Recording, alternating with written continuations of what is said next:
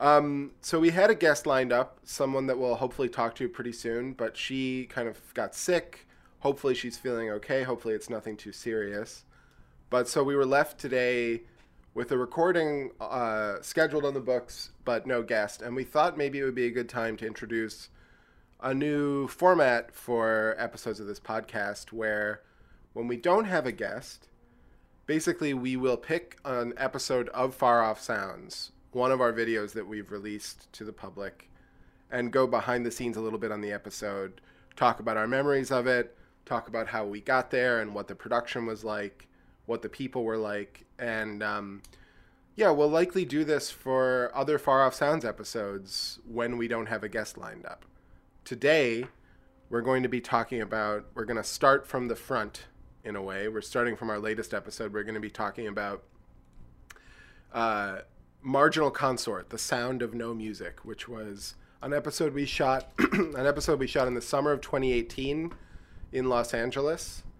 So Marginal Consort the band. Let's just say these are a group of basically old Japanese men, elderly Japanese experimental freaks who meet once a year to do an hours-long improvised performance where the four of them kind of separate themselves around a room, each do their own thing, but also respond to each other in a way, and the audience kind of sits in the middle of all this and absorbs it.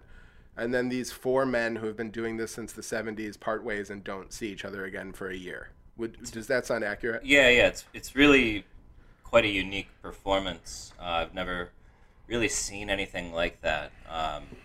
In that it was, the audience is in the middle, and all the performers, all four of them are on the outside. There's a very strong visual element to it, in that they're almost playing like homemade sculptures. Like almost none of the instruments they were playing were recognizable as anything you've known before. I mean, there was no guitars. There was a violin. There was, I think there was it a violin? Flute. I don't remember a violin. There was stringed instruments of sorts. There was a fishing pole. There was a fishing pole. Right, okay, a fishing pole. Yeah. And then, I think that, wasn't there a flute? I feel like maybe. there might have been a flute. But then there was also, like, something that resembled wind chimes. But no, it was very... It's impossible to categorize the instruments that were there, because there were literally between the four of them, there were probably over 100 different items that they used, and most of them were unrecognizable and were created purely for the purpose of making specific sounds that couldn't otherwise be made.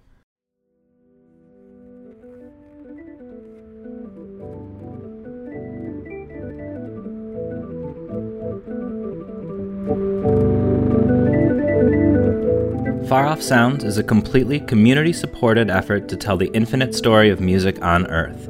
If you'd like to help us continue telling that story, consider becoming a patron at patreon.com/faroffsounds, where you can hear the rest of this and all the rest of our episodes in full.